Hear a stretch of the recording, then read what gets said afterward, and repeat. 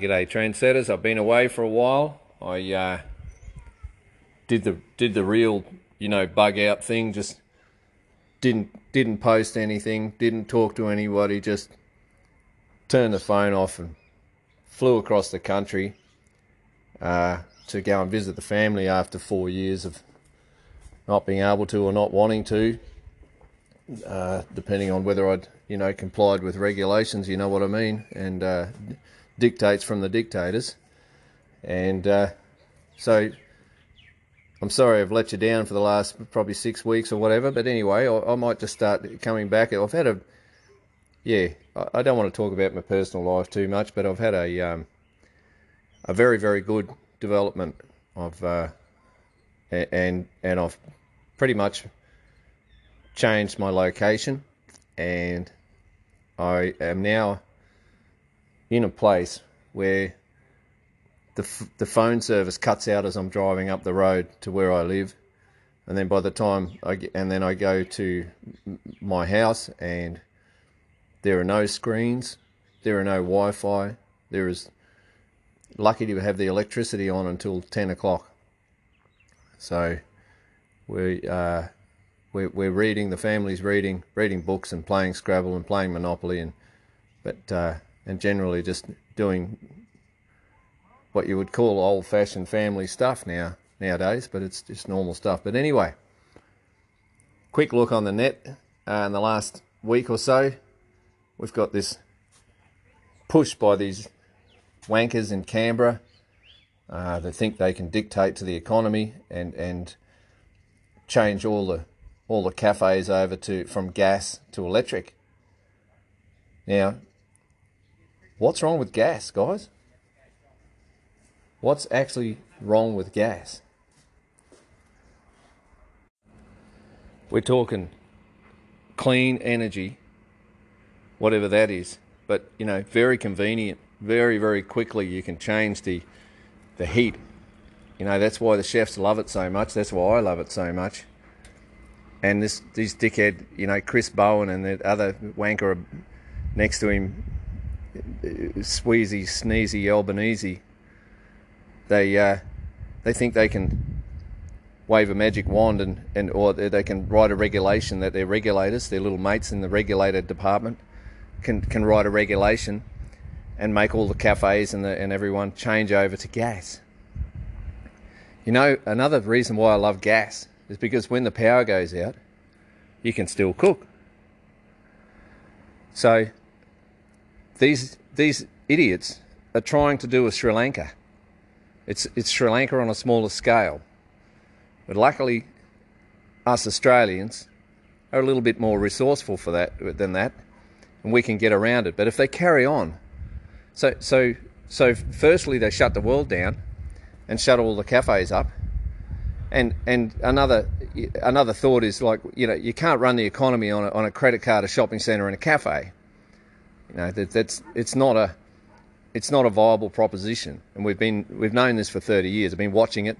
As I've mentioned before, we've watched it all. Just what do they call it? A service economy. What a load of bullshit. You need production. I've said this before. So we turn it into mining, housing, and cafes, and credit cards, ever expanding debt, like I've spoken about before. And then you turn around and put so much. This economy is grinding to a halt. This country is grinding to a halt under the weight of your compliance. Everyone complying with this regulation. Everyone complains about it, but no one really wants to be carted off by the military police, which is what we've got now. No one wants to attract any attention by making a stand and saying, well, stuff you. I'm going to continue doing what I'm doing. And if you revoke my license, I'm going to keep operating. Because you know what happens, eh? They come and cart you away because there's not many of you that won't comply. All you need to do is everyone get together and go, that's it, we're all not complying. Now what are you going to do? But aside from that, so I love gas, Just like I love oil and coal and gold and silver, and uranium, gas is great. So the industry is kicking back, saying this is going to be too expensive. This is going to cost a fortune. Well, maybe what really will happen is they won't be able to cop it. They won't be able to continue. They will just, turn around one day and go, well, my profit margins are squeezed, the inflation's through the roof, my costs are going up, I can't find any staff, and now you tell me I've got to put this great big electric heap of shit in that will break down because your power supply is not reliable anymore? Because we're fast heading towards a point in this country where we will have blackouts, probably this year. Just keep pushing for those stupid fucking windmills and solar panels, and watch us run out of power. The most energy rich country in the world. It's all here in our ground. Be a laughing stock because we won't be able to keep the lights on. So one, it'll cost you a fortune. Two, it's not as responsive in real time when you're actually cooking with it.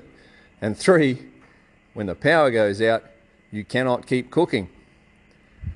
These days when the power goes out, you can't take any currency off anybody. But in the old days, you could just light some candles, carry on cooking with gas, and say, hey, everyone, it's a bit more romantic tonight.